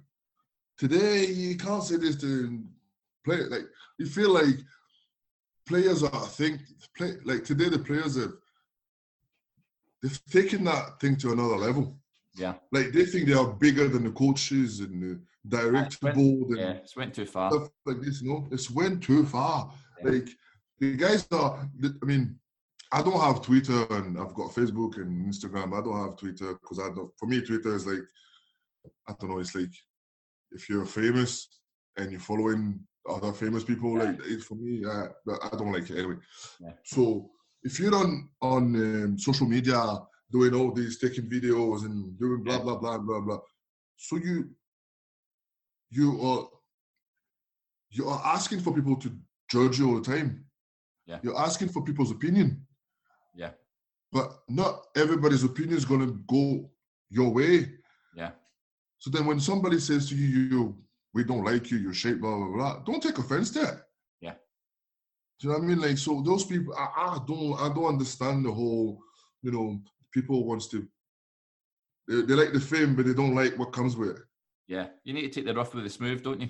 Exactly. And then all those players that, say, the manager says this about me, so I'm not gonna play 100%. He lost the changing room. Yeah. You get paid millions. Come on. Exactly. Don't hit me with that part. He lost the changing room. No, don't do this. There's people that are coming. Well, obviously now you can't do this, but there's people that was paying to come to the stadium. Some people that don't have that much money, but they save money to come and see you play, and you're going to say to me, because you pissed off what the manager said to you, you're not going to perform on the weekend? Yeah. Really? Come on, man. So, yeah, anyway, that's my rant over. No. You're spot on there, Armand. You're spot on.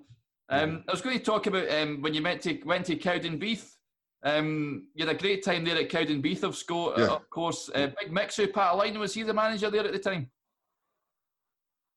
Yes, Mixu. I'd met Mixu. Obviously, I played against Mixu when I was at Partick. Yeah. And after Partick, I went to St Mirren. Yeah. On trial. And Mixu was there. Mixu was there during the pre-season with us as well. And Ali McCoy was there as well. Oh, was he? Ali McCoy was there. Oh, he's funny. Oh, my God. It's funny. Oh, seriously, he's got stories after stories after stories. He's it's like a fountain of knowledge and stories, man. It's crazy. But so he was there, so that made it easier. Like, cause I mean, Gus McPherson at the time, he made us work. Like, yeah. I remember after one session, I think I spewed. Did you? Wow. I think I spewed after one session. He made us work, like proper work. But so I met Mixu then, and then after that I went to Greece. Yeah. Wow. I'd done my shin splint. But at Greece it was like a funny thing that happened there. Like, I'm going over there, right? And before I got injured, I was fit, no problem. Played the game. I think I scored 2 goals, maybe 3. Scored 2. And after the game, they said to me, "Oh, well done, you did well, blah, blah, blah." And to be honest, the opposition was not the best. Yeah. Like, so I wasn't really like pure, like bigging up myself or whatever. But I was like, yeah, okay, yeah, cool. I'm thinking, surely that's not going to be the league, like, because I don't expect like a lot here. And it was in Rhodes. And I'm like, all right, cool. Yeah, I did well. And then the chairman says to me, come to my office. So I go to his office. And my agent was expected to come that day. And he didn't. So he sat a piece of paper in front of me in Greek. And he's like, oh, just sign this paper. It's just for registration to say that you're allowed to play games and friendlies. And I'm like... So why does that say, like, there's a euros and there's a number here? And he's like, oh, don't worry about this. I says, yeah, I am worrying about this. What is this? No, just sign the paper. I said, I'm not signing anything. Just sign the paper. I says, and then I says, like, first of all, that number is not what we agreed, first of all. So before I came here, my agent told me it was that much, and that's not the number here. So if it's a contract, then you better change the number. And he's like, no, it's not a contract. Just sign the paper. And I just handed it to him. I said, I'm not signing anything. Yeah. And then he was like, oh, I like you. I was like, yeah, whatever, mate. And then he's like, oh, do you really need your agent? You're trying to play me like, yeah. Leave your agent. You took me into it like, leave your agent. You don't need him. And I'm like, listen, pal, I'm not signing anything. And then I said, change this into either English or French. But I'm not signing a paper in Greek or whatever I don't understand. No, I'm not signing it. And he's like, okay. And I mean, it's a good thing because I got injured a few days after that. So I was like, I don't really I got offered contracts to play when I left Stranraer and stuff like this. And because I was like, I had a little injury, I was like, I'm not taking your money to go and stay at Fiza's room every day. I'm not doing this. Like, keep your money, go and sign somebody else. Yeah. So I was kind of annoyed at the fact that I got injured, but I was happy at the same time because I didn't want to be that guy that looks like he's just here taking money when he's not playing. I don't like this. Yeah. So then I came back. So I was out for 10 months. And then, obviously, because I stayed in Coatbridge, I went to see Albion Rovers. And I was like, is there any chance I can train with you guys? And they says, yeah, of course. And I had just started going back to the gym because I was on the bike. Because I couldn't run because every time I was putting pressure on my shin, it was really sore. So I had to rest for a long time. And I was out for 10 months because the other one started, my other shin started hurting me. So I was out longer than I was supposed to. But anyway, so I was on the bike. And then when I was able to start running, I asked them to train with them. So then I did the training session with them. And then they asked me if I wanted to play a game. And I said, yeah, okay, as a trialist. Okay. Played steady. And I did all right. And then Mixu found out I was playing. So he phoned me and he said, oh, where are you? And I says, I'm just on my way home after the game. He's like, hey, I'm coming to see you. So he came to see me and I was like, what's happening? And he's like, I'm coaching academy if I want you to come, blah, blah, blah. We're sitting third right now, but I think we've got a chance of get promoted. No, it's like, say no more. Like, I know you, you know me. Yeah. It's fine. Like, let's do it. And it was like, sound. Obviously, it was like a slap for Albion Rovers because they kind of put me back in the scene, you know. So they were probably expecting me to sign for them. Yeah. See, to be honest, if Cardenbeef hadn't come, I would have probably signed for the rest of the season, to the end of the season, probably. But yeah, it's okay because Mixie and we had this type of like relationship. We knew each other from before, so I was like, yeah, I'll do it. You know, I'll sign for you. Yeah. So then I signed for him, and we won the league. Yeah, you won the league. Yeah, you scored the second goal in that against Elgin to win 2-1, didn't you? And then you won the league. It must have been a good party after that game. Yeah, I don't remember much of it, but yeah. It was great. It was great because obviously Steny were at top of the league. And the helicopter story, the helicopter was going to Steny and then so yeah, it was a great story. Obviously, it's like now you and kind of made it in the history of the club. Yeah, they don't win many leagues. Yeah, you know what I mean. So you part of the team that made history, that made something. So that was a great achievement, and especially doing it with the player that we had and the manager that we had. It's like great memories and great people. So that was good. Yeah, but then you left and joined Raith Rovers for a season as well. Did you enjoy your time there? First, yes, with Craig Levein. Yeah, that was good. But then when what's his name? It's John McGlynn, I think, took over, didn't he? McGlynn. I'm not gonna say nothing about him because he's my cousin's favourite coach. Oh, really? Is he? He's got this type of. They've got this. They really. He loves him. My cousin loves him. I don't. Yeah. He loves him because he's the type of coach that likes players that can run. Right. Yeah. All day, every day, and that's not my game. Yeah. So.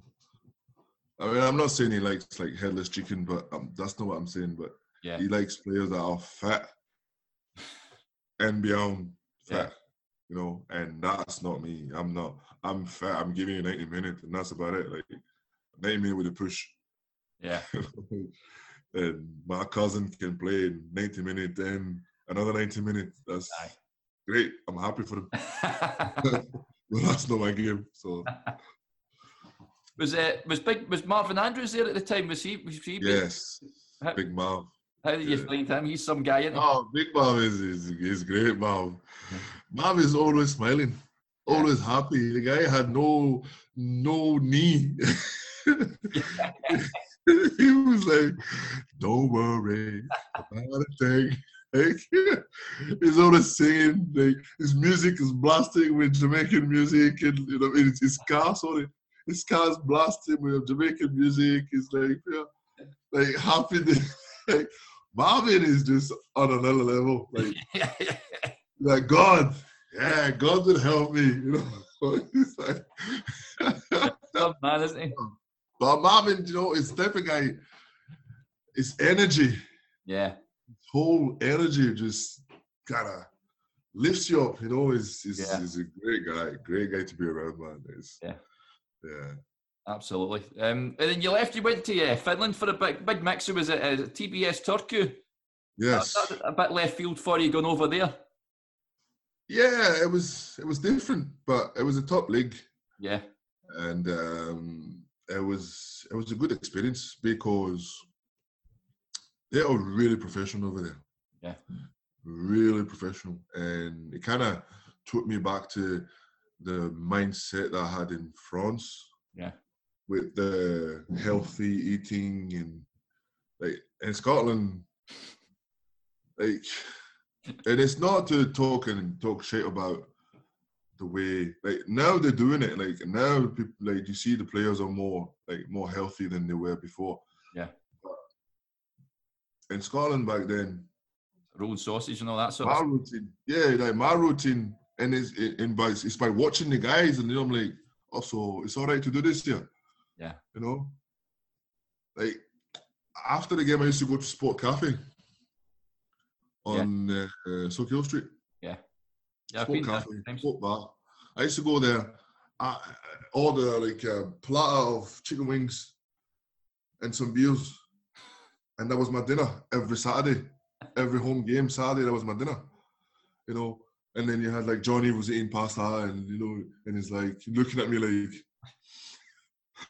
because Johnny doesn't drink, he doesn't do anything. So he's like proper like still keeping the French mentality, and to be honest, he showed in his body. His body was like chiseled, you know. And me, I was like the guy that was like always enjoying a scrub and always like. But then it would say to me, "You had too much to drink, or you had too much to eat. Like, we go to the gym tomorrow." You know, I'm like, why are you doing this to me? It's like, I'm not doing it. It's for you. I'm doing this. Like, you need to keep your body in shape. You need to do. I was like, if it wasn't for him, I would have ended up fat a long time ago. Like, I was already a big guy, but I would have been fat like long time ago if it wasn't for him telling me stop this and stop that and do this and do that. Because I was enjoying the Scottish life, man. I was like, man, they eat this and they eat that, and after the club they go and they eat like a big kebab with all the sauce and all this. Who doesn't like this? I mean, if you don't like this, it's weird, you know. So no, I love that. I love that kind of. But obviously, now you show to my body. Now I'm like, this is too much. Get a grip, big man. Come on. You came back. 2 years there. Then you came back and joined Livingston.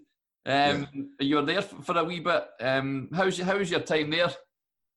I was good. It was good until it hit the fan, but it was good. Obviously, I was playing with Greyface. I was playing how good was he?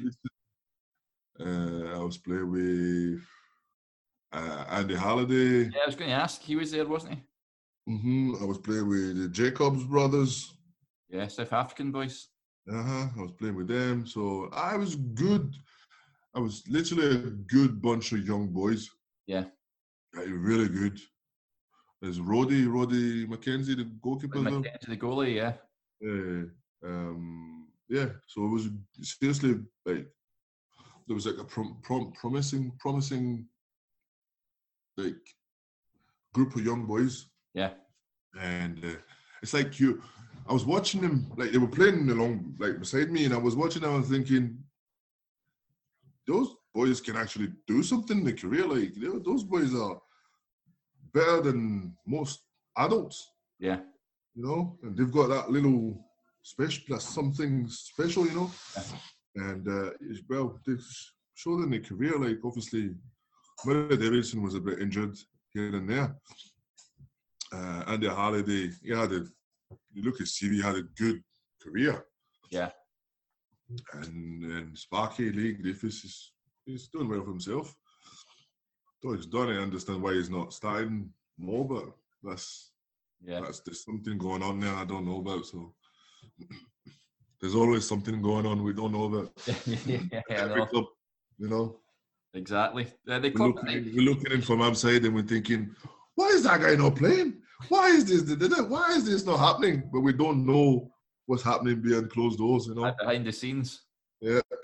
So. Yeah, it's just one of those, isn't it? And then you left there. You had a wee spell at Gateshead, and then you went to Stranraer. You obviously played for him in two separate spells. What was it like at Stranraer? Stranraer, Amund. Stranraer was amazing. Stranraer was amazing because it's probably one of the not smallest club I played for, but in the sense of it's a family club. Yeah. And everybody's like, it's like you feel the support from the whole town. Like you feel the support from everybody from Stranraer. And I just loved that. Like it was great. Like atmosphere over there was great, and they made me feel so well, like so good over there. Yeah. I really enjoyed my time there. I remember playing against Stranraer before I signed for them. Yeah. And there was a guy in the stand with his son, like obviously give me the whole you're fat, and all that. And I'm like, I know it. And then I score. So I'm running towards him, rubbing my belly. And he's like, aye, good one, mate, good one. So then after that, I don't know if we took a picture together after the game. And then I signed for Stranraer. And then the guys like to me, oh, do you remember me? It was I think it was that were you the guy? He's like, yeah, it was me. I was like, all right, okay. Well, I was it was one of the stories, but Stranraer was good. I had a good bunch of guys like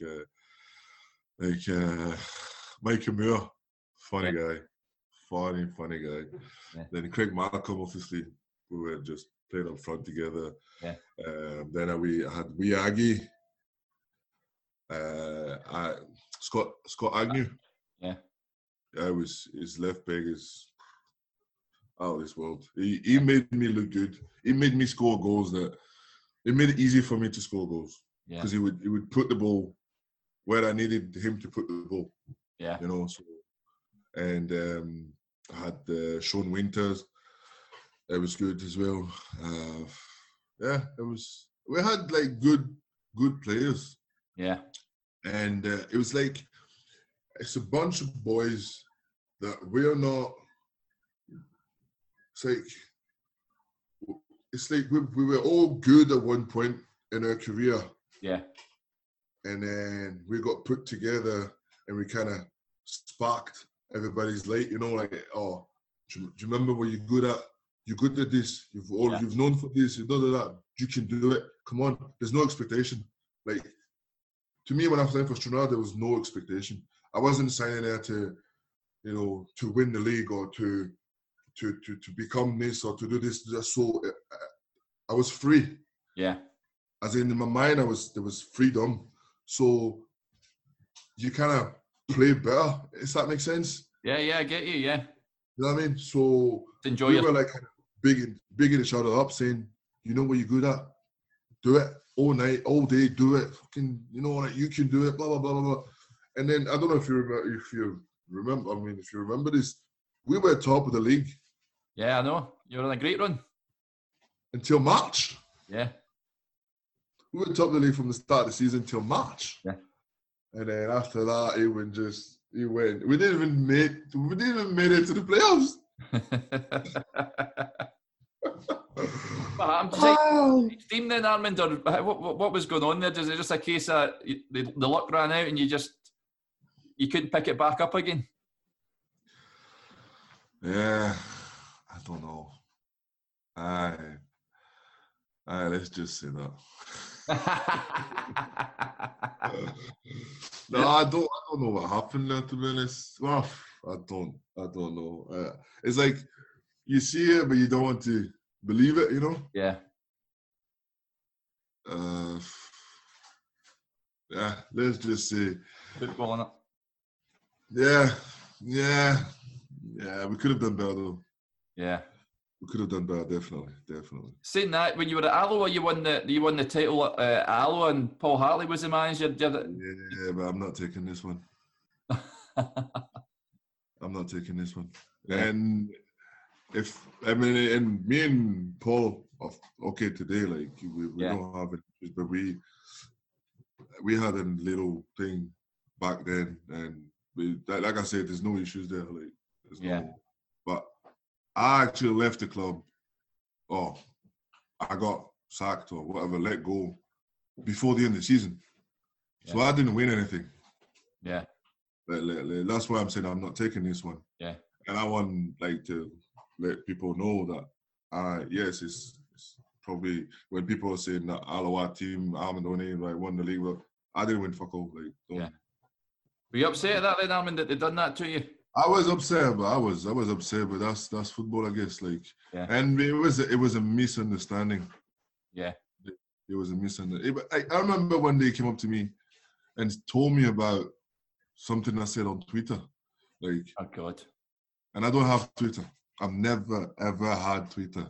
Still today, I don't have Twitter. And he says to me, oh, you need to watch what you said on social media. And I'm like, man, the only thing I've got, at the time, it was like, the only thing I had was Facebook. Yeah. I've got Facebook, and the only thing I do on Facebook is talk to my family and friends back home. So yeah. I know. That's what I was going to get to. So then we find out that somebody made a fake account. Somebody made an account. Oh, really? Yeah, somebody made an account called Armandone, and they were talking like kind of London type of thing, man's on the bench today, man's raging, yeah, coaches, the coach did this and blah, blah, blah, blah, blah. So then, and back and forward every day. And I'm like, and then obviously then, I don't have Twitter, so I don't know what's getting said on Twitter. I don't know. Yeah, they thought that was you. Yeah, you can see the manager again, like kind of distant with me and blah blah blah. Yeah. And me being me, I don't ask questions. I'm the type of guy. If you start walking away from me with no reason, yeah, I'll come to you once and say, do we have a problem here? Yeah. And you say, no, everything's fine. I'd just leave it there. Like, you told me everything was fine, so don't act weird now. Yeah. So he came up to me and said that to me once, and I said to him, I don't have Twitter. Yeah. But I felt like he didn't believe me. That's bad management, and that's poor. Well, that's fine. Like I said, we're fine. I mean, my son plays for Aki's and the 15. His son plays for Aki's and 16, 17. So we saw each other like over the years, because my son's been there for a few years. So we saw each other over the years in the car park, in the stand, and stuff like this. We spoke, like the last time we were parked next to each other, we were chatting that was before the COVID thing. Yeah. We were chatting for a good 20 minutes, and he says to me, I'm the manager for Cove or something. Or Rangers, yeah. Yeah, so he was like, I'm doing this, we're doing well, we're going to get promoted, blah, blah, blah, blah. So I was like, great, and like I said, I'm years away from this. So I don't hold any grudges. It's cool. So I'm happy for him. He's happy for me. And that's it. We're moving on. Life goes on. When the time came to hang up the boots, was the time ready for you, Armand? Did you feel the time was ready to stop playing? Or I'd lost interest. Yeah. I think that was the main thing. I had lost interest, and for me to get up every day and go and run and exercise for something that you didn't feel like you love anymore. Yeah, it was not for me. That was me. I was done. Yeah. And the thing is, I had stopped playing football for 6 months, and then Stranraer phoned me and asked me to come back. Yeah. So for 6 months, I had been drinking and eating and smoking a few fags, and I get asked to come back, and I'm like, I'll try. After 2 minutes, like, shit, this is hard. So I was like, all right. Maybe after when the season's over, I think it's time for me to give it up. So yeah, no, it was a hard decision, but an easy one at the same time. Yeah, because it was hard because there was this, that thing that you've done for years and you look forward to do, and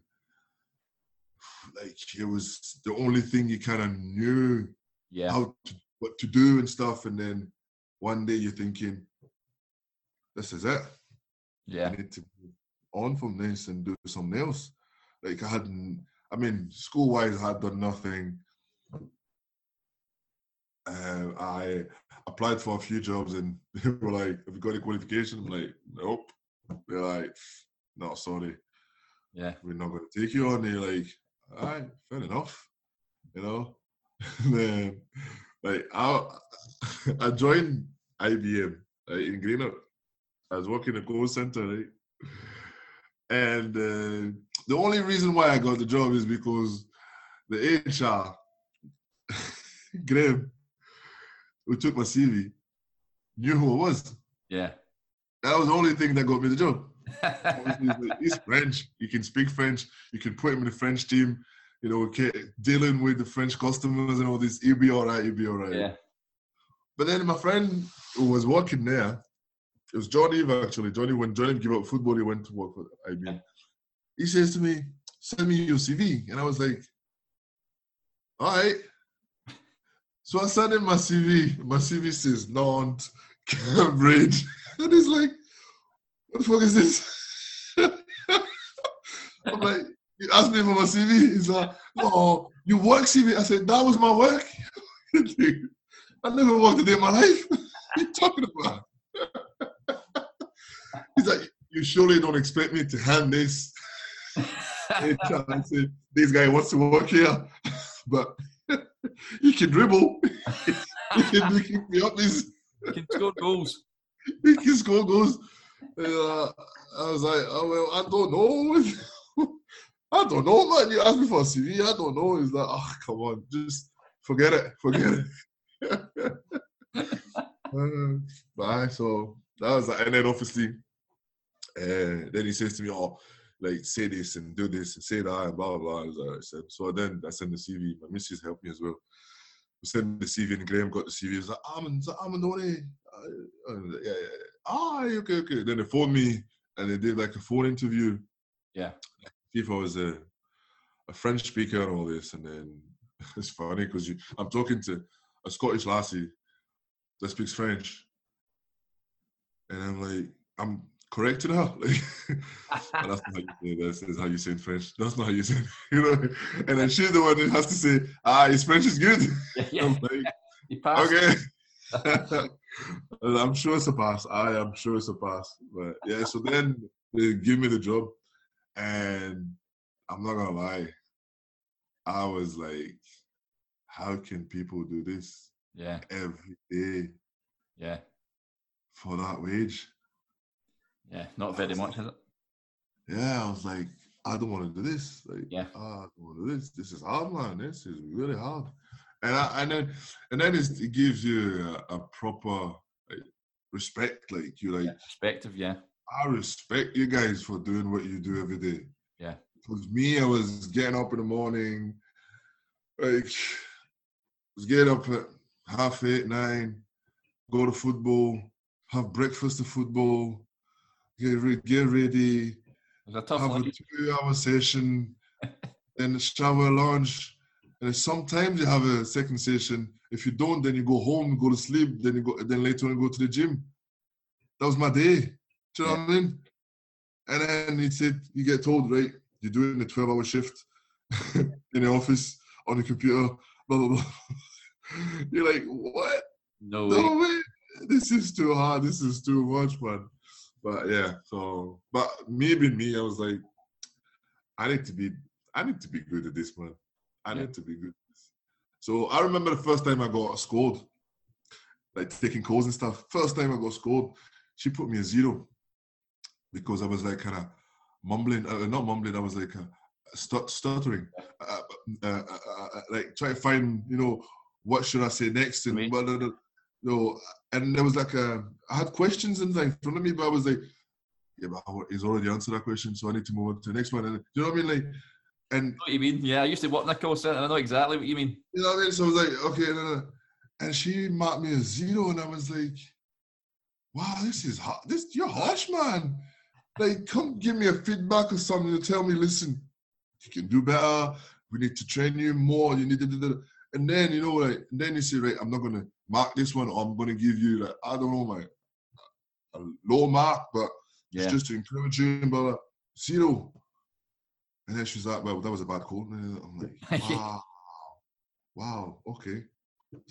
So I got like kind of annoyed, and me being a competitor, I was like, I need a better score than that. I need, and then I'm starting writing down the things that I want And I was like, forget about the screen.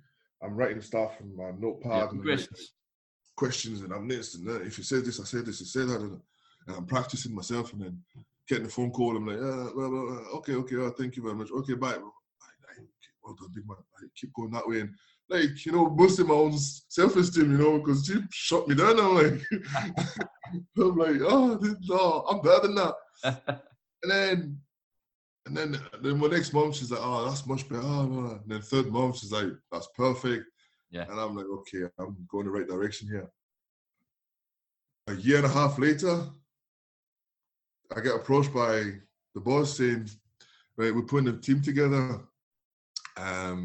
for this software and blah, blah, blah, for software, hardware and blah, blah, blah, and blah, blah, blah. And we've been listening to your calls, and your calls have been perfect. And from your notes, the marks you've been getting is so perfect. So I want you to be in charge of the French team. I want you to do this. I want you to do that. I'm like, kind of team leader type of job. Yeah. I'm like, yeah. And I'm thinking, that guy's been here for fucking 6 years or so. You know what I mean? Like, that guy's been here for, and they haven't offered him none, you know? You just walked in. Like, yeah, I'll take the job. And so I took the job. It was like a fixed entitlement team. And I took the job, and I was like, it was me, a girl from Portugal, and a Scottish guy, Mano, actually, I was talking to today. And we were like kind of in charge of the squad. And there was 5 French people, 5 Portuguese, 5 Italians, 5 Spanish, and 5 like English speakers, and blah, blah, blah. So it was a big team. Yeah. Who were in charge of it. You know, and I was like, into my thing. I was like, I know I'm not getting much wage here, but I need to be good at what I'm doing. Because in my mind, I was thinking, when I was a football, I was jumping from club to club to club to club just because the other one was giving me a 10 or more, and this and that, this and that. So I'm like, now that you get into a different career, you need to be consistent. Yeah. You need to be consistent. So I kind of set myself, you know, it's like, stop jumping from one place to another, because it's not healthy, man. And then you come across coaches that are going to fuck your mind up. So just, if you feel comfortable somewhere, just stay there. It will pay off eventually. And then what happened is they moved the office, the IBM office, they moved the office into Bulgaria or something like this. Oh, did they? Wow. And they asked me to train the people from Bulgaria. Oh, really? The people that said they spoke French, not going to lie, no, they didn't. No, they didn't. They did not speak French. They bonjour and that's it? Yeah, that's it. And then I had to train them on what I was doing. Obviously, I did it for the first month. Yeah. And after the second month, I was like, you guys are taking a piss. Yeah. You guys are not picking up. You guys are not understanding what we're doing here. Like, it's easy. It's quite straightforward and stuff. Blah, blah, blah. And then I said to my supervisor, listen, they need to get somebody. They need to get somebody trained. Yeah. They need to get somebody to train them, sorry. So then they asked me if I wanted to go there to train them, and I said no. And then they asked somebody else, and the girl from Portugal, and she went and she stayed there. Yeah. And then I moved on to another company in Glasgow selling contact lenses. Yeah. And what happened there is, like, first month they trained me for the first month, so the mark was all right. Second month they marked me well. They said, well done, blah, blah, a big improvement on your calls and stuff like this. And then the third month they marked me down. Yeah. I was like, it's a 3-month probation. Then the 4th month you sign in a permanent contract. I was like, are you doing this so then I could go back to a 3-month probation again and blah blah? And they were like, no, this is no. I said, so how is this call? It's not as good as that one when that one was the last month. Yeah. And I've got more experience now. How does it explain that to me? And I was like, and on top of that, this call that you're talking about, I came to you and asked you what to do, and you told me what to do. Yeah. You remember this? And she was like, yeah, but I made the mistake, I think. I said, so you made the mistake, not me. So why are you marking me down then? So we had an argument back and forth, and I said, you know what? I tell you right now, I'm finishing this week, and I'm not coming back. Yeah. And then my missus is like, I went home. I told my missus, she was like, "You sure?" I says, "I can't. I'm not taking this. Yeah. They're not gonna bullshit me like this. Like, if you're gonna say to me, listen, it's a 3 month and 3 month and 3 month, then it's down to me to say, okay, I'll take it or not. But if you're gonna say to me, after 3 months you get a permanent contract, and I work my ass off for 3 months, and then on the third month you're gonna try to catch me on some bullshit that you made the mistake, then you can get somebody else to do your job. I'm not doing it." And then so I was like, okay, forget it. And then I sacked it.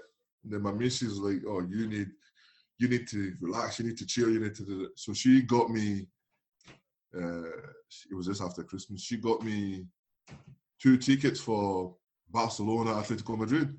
Yeah. New camp for me and my son, because he plays for Akis, like I said. Uh-huh. So we went, and her brother came and her dad came, and then we went there we were supposed to be there for 3 days. I think we stayed for 4 or 5. We're staying another night. "Hello, babe, I'm staying another night." One of those ones. So he's all right if I stay another night. "Oh, the way man is to go to school." Come on. Primary school, come on. So we stayed for, I think, an extra 2 nights.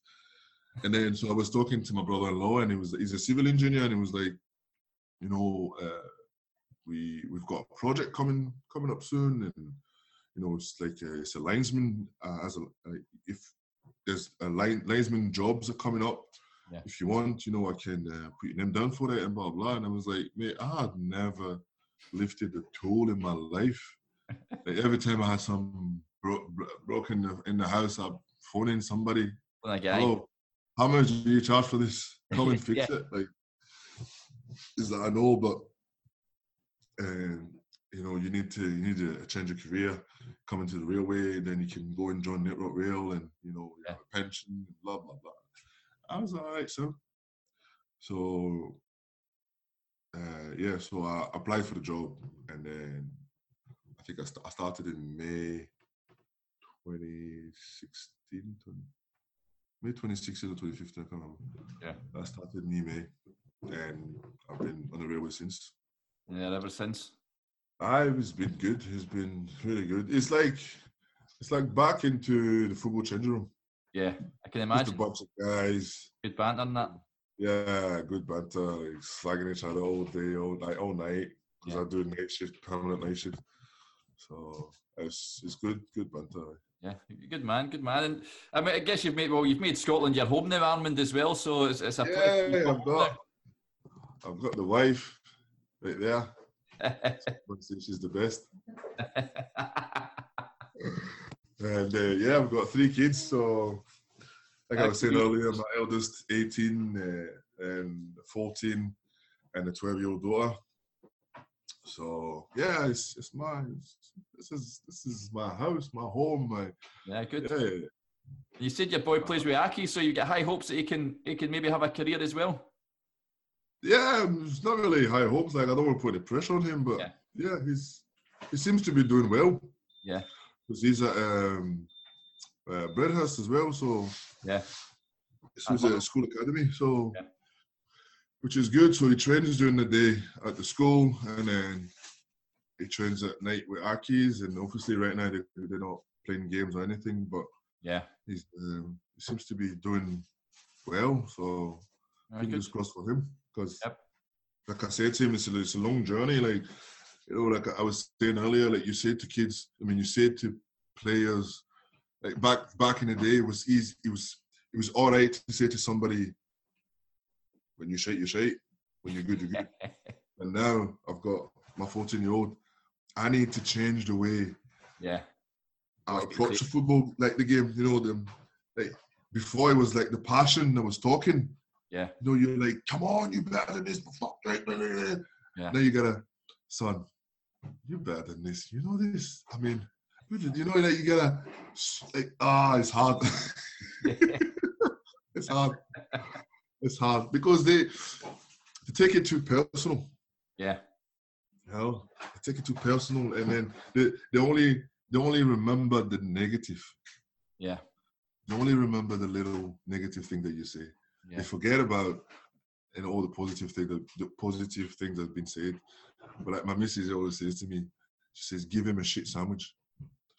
So say good stuff. Yeah. And say what he did bad, and then end on a high. Yeah. So then the last thing he hears is positive vibes. Yeah. So I'm working on it. There it is. There. Do you want to say hi? Say hi. Is he coming in? Come in, say hi. Hi, how you doing? Aye. All righty. Yeah, I'm good. What position do you play? Right wing. Right wing. That's where your dad started. Is it? Right mid. Yeah. How you enjoy Ackies? He'll be a striker soon. Yeah, yeah. He doesn't want to, but he'll be a striker soon. Is your dad showing you how to? Does he get videos and all that? He's showing you how to put the ball in the back of the net. I don't think he can do that himself.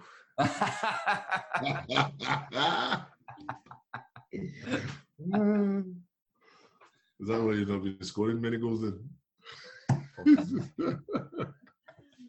What's the dream then for you? I guess you want to make it as a player like your dad did? Yeah, definitely. I wanted to have a better career though. I wanted to play for Scotland or France.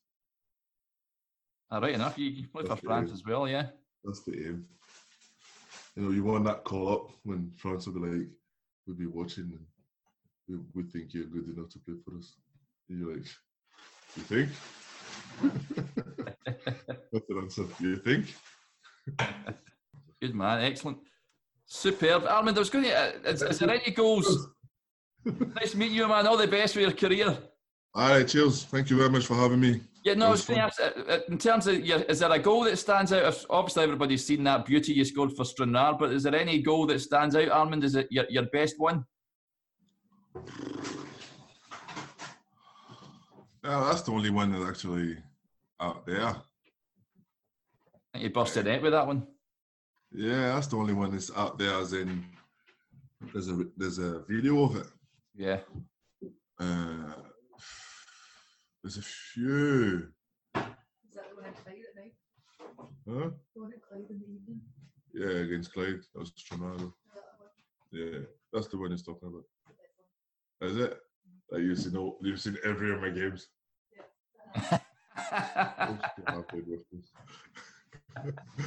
Yeah, no, the wife said that was the best one. It's not as if you ever scored in your head or anything. Oh! She said, "Do you hear what she said there?" No. It's not as if she scored anywhere you had. So, that one at Cambridge. No, one stands out for me. It would be one I scored in Finland. One in Finland, aye. It's on the chart. It's on. There's like I think it finished third and top 10 goals in Finland. Wow. And was that header?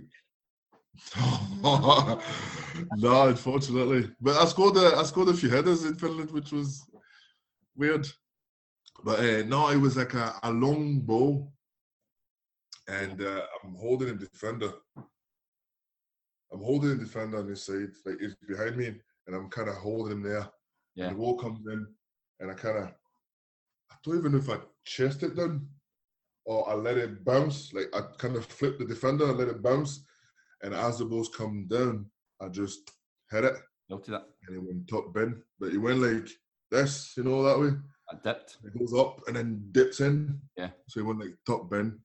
And there's a video of it on the internet. I've seen it. And then at the time I had a little afro. I had a little afro, and one of the guy in the changing room, because see, like most of my celebration is a piss take of a guy's dance in the changing room. Yeah. So the one I do when I scored against Clyde was Stranraer. Yeah. That was Sean Winter. every time he walked in the change room, every time he walks in a shower room, Yeah. doing this. So I said to him, the next time I score, I'll do your dance. And that's where that dance come from. But the one in Finland, it was the guy in front of me. His name is Sara. I don't want to say Sarajevo, but Sara is something. Yeah. His last name is, we call him Sara. Yeah. And he used to dance like this. Jesus. So the guy, he had no rhythm. He used to dance like this. When I scored, and then I ran towards him, and I was like doing this, and then he came and did the same as well, and then I started grabbing him like, come here. So yeah, most of my celebration is like a dance that somebody has done in the changing room. I'm just taking this off. So. Magic, good stuff. And you get any plans? A lot of players go into coaching and all that. Armin, is that something that you were ever interested in? Yeah, definitely. I was coaching my local team. Yeah. For a little while before my son got any kind of interest by other clubs, because I was coaching that team. I was coaching my son was 7.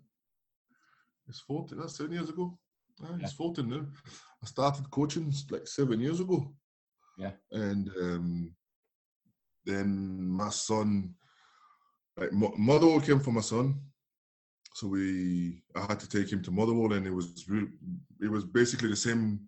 At the same time, my local team was training, so I was missing the training session. Yeah.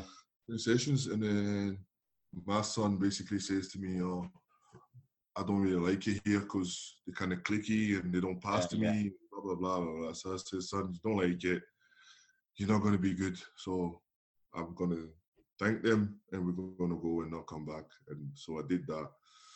And then Aki's came, and it was the same kind of idea.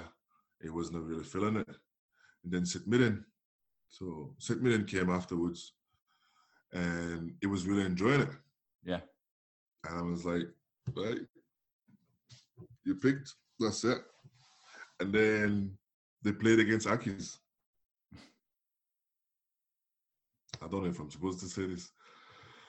So it's too late. But anyway, so they played against Aki's, and then my son had a good game. Yeah. And then St. Mirren were like, after the game, saying, "Hey, you need to tell us you're going to sign for us and promise us and this and that." And I was like, it's not down to me. If the wee man said he likes it here, he'll stay. Because I left Motherwell and I left Aki's, like, not to say anything negative about St. Mirren, but those two teams have a better academy for me, like, in my opinion. Yeah. And I walked away from the two of them. I'm not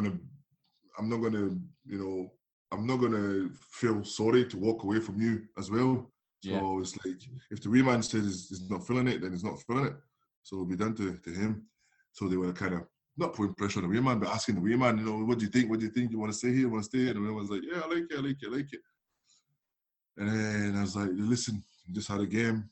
Let's just go home, and then we can talk about it another time. So then, I don't know. I don't know if I can say it. Basically, ended up signing for Aki's. Aye, went back to Aki's. Went back to Aki's. And that's where he is now. That's it. That's what he is now, and he's loving it. He's got good friends, good relationship with the coaches. And the thing is, the coaching, someone like Matt Boyle he's got this type of, like, the relationship he's got with my son is, my son, like, he can, when a coach can bring the best out of you. Yeah. And he's got that with Matt. Like, when Matt believes in him.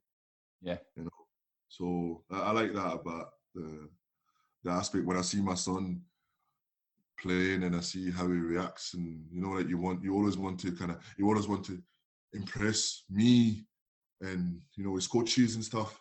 Yeah. And for years I've said to him, like, because every time I went and watched most of his games, right? Because sometimes I couldn't because I was working when he was playing on a Sunday. I finish at 7 a.m. His game is at 9. I'm not making it, son. You know, like, so. But most of the game I watch, he stopped now. But he used to do something and then looks over at me. Do something and looks over at me. Like, he wanted my approval every time. Yeah. But I can't give you that when in my head I'm analysing your game. In my head I'm like, so my facial expression is different all the time. So he's like, oh, he wasn't happy with that. He wasn't happy with this. And I'm like, oh, like I was thinking, I'm not happy. It's not that I'm not happy with you. I'm not happy with, you made a great run and he hasn't passed it to you. That's why I'm not happy with. But every time he did something, he looks at me and he see my face and he's like, oh, my dad's not happy. My dad's not happy. Yeah. Like, I can't hide this. Like, I can't hide it. Like, it's not that I'm not happy with you. I'm watching a football game and there's little things that I see that could be better. I coach, yeah. Yeah, and it's not about you. It's about the whole, the whole part, like the whole pitch, the whole team. So don't pay attention to this. Yeah. And then so now he's doing it less and less, which is good because he's more focused on his game. Yeah. But yeah, like I said, I always says to him, I says, you don't want to sound stupid. I don't want to sound terrible, but you've done fuck all. Yeah. Yet it's a long way. Like, you're a long way, like from your goal. And even when you meet your goal, you need to set yourself another goal. Yeah. So signing professional is one goal, but after that, there's other goals. Exactly. So the journey is a long, very long one. Yeah. And it's only a bunch of players that actually make enough money to chill for a little bit. I says, look at all those players like Thierry Henry and like they're the higher Drogba and all this and all that. They're all on TV, like doing Sky and whatever, like doing the football, presenting the football and stuff like this, or coaching or whatever. The money runs out at one point. So they need the cash flow. They need money to come in. So they need a job. And that's what they're doing. So don't think that you're going to make enough money and you're going to chill and relax for you. Like, no. Life goes on, son. So don't make the same mistakes I did. Yeah. Wise words. Always get a top man to learn from, that's for sure, Armand. That's it. And hopefully I'm going to be the person I wasn't for myself. I'm going to be for my son the person I wasn't for myself. Does that make sense? Yeah, I get you. Yeah, it makes sense. Magic. So, yeah, well, we wish him and yourself all the best going forward, Armand. It's been an absolute pleasure having you on. I've loved it. So thanks very much for coming on. No, thank you very much, man. If you want another one next week. Get you on next week, yeah. The Armand Oney Show.